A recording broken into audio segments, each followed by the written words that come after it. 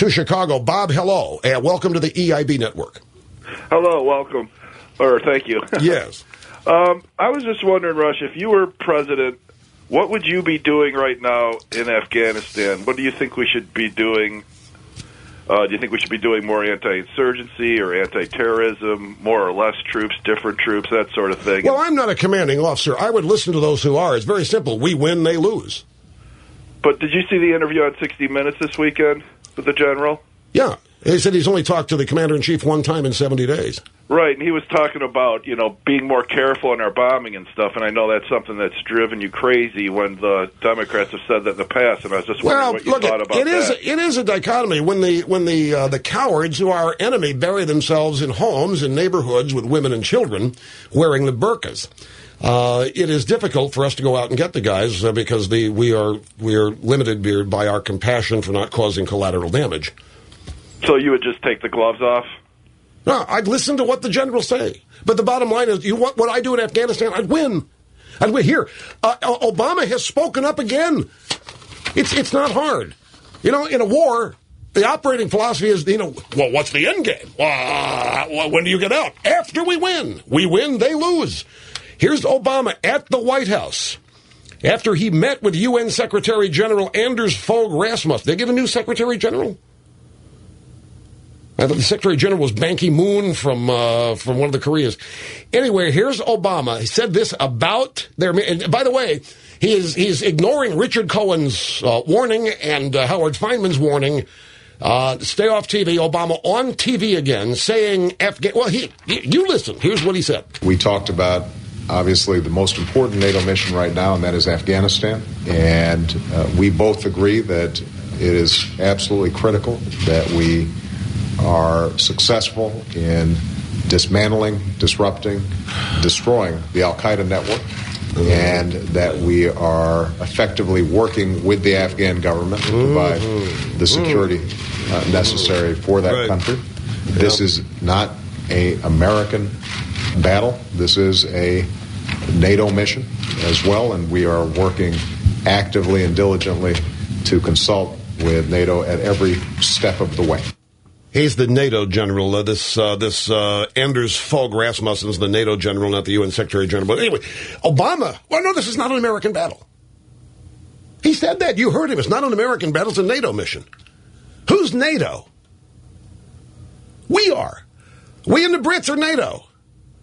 Well, yeah, the Australians, the people from Oz, cool, but we're it's not an American battle?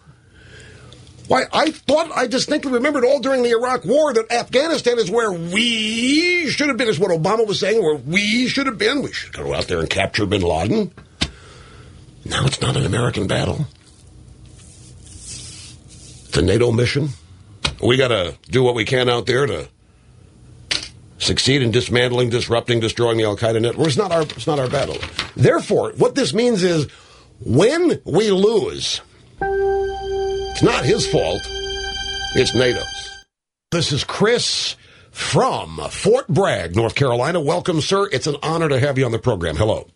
Thanks for taking my call, Rush. I just wanted to call and weigh in on Afghanistan and the troop increase issue. You're talking about a country roughly the size of Texas. Now, we've had 20-something thousand troops over there for the majority of the time. We were waging an unconventional war against small pockets of Taliban targeting leaders. Well, the Taliban has adapted to our tactics. They have grown stronger, and they have a larger footprint in the country now. We need more troops over there. The first thing that needs to be done is we need to secure the borders.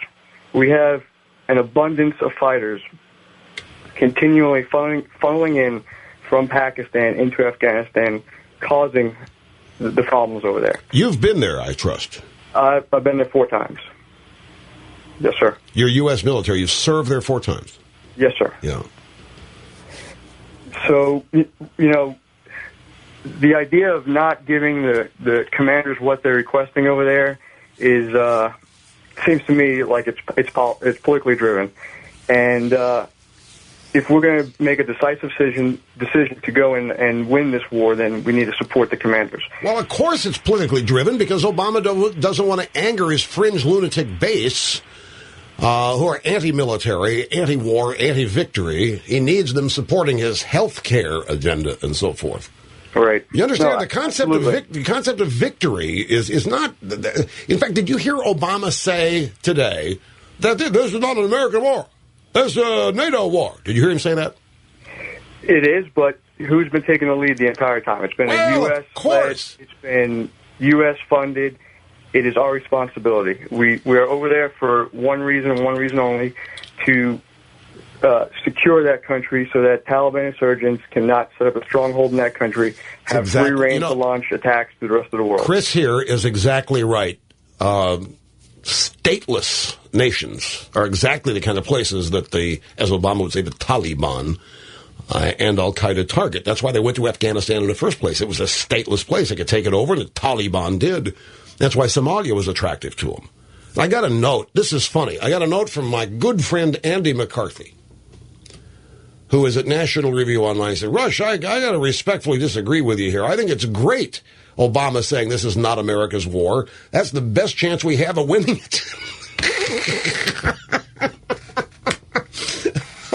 Stop and think about this. Now, Andy, we've had him on the program. Andy was in the prosecutorial team that put the blind sheikh, Omar Abdel Rahman, behind bars. He has spent his life studying these people. And he says, Rush, I got to disagree with you. With Obama saying it's not America's war, it's the first chance we might really have here to win it. Since America can't be victorious, but NATO can. All these international, this is Andy's point, all these international institutions, global institutions, yeah, let them win. That's great. Bad when America does it. Making a little point.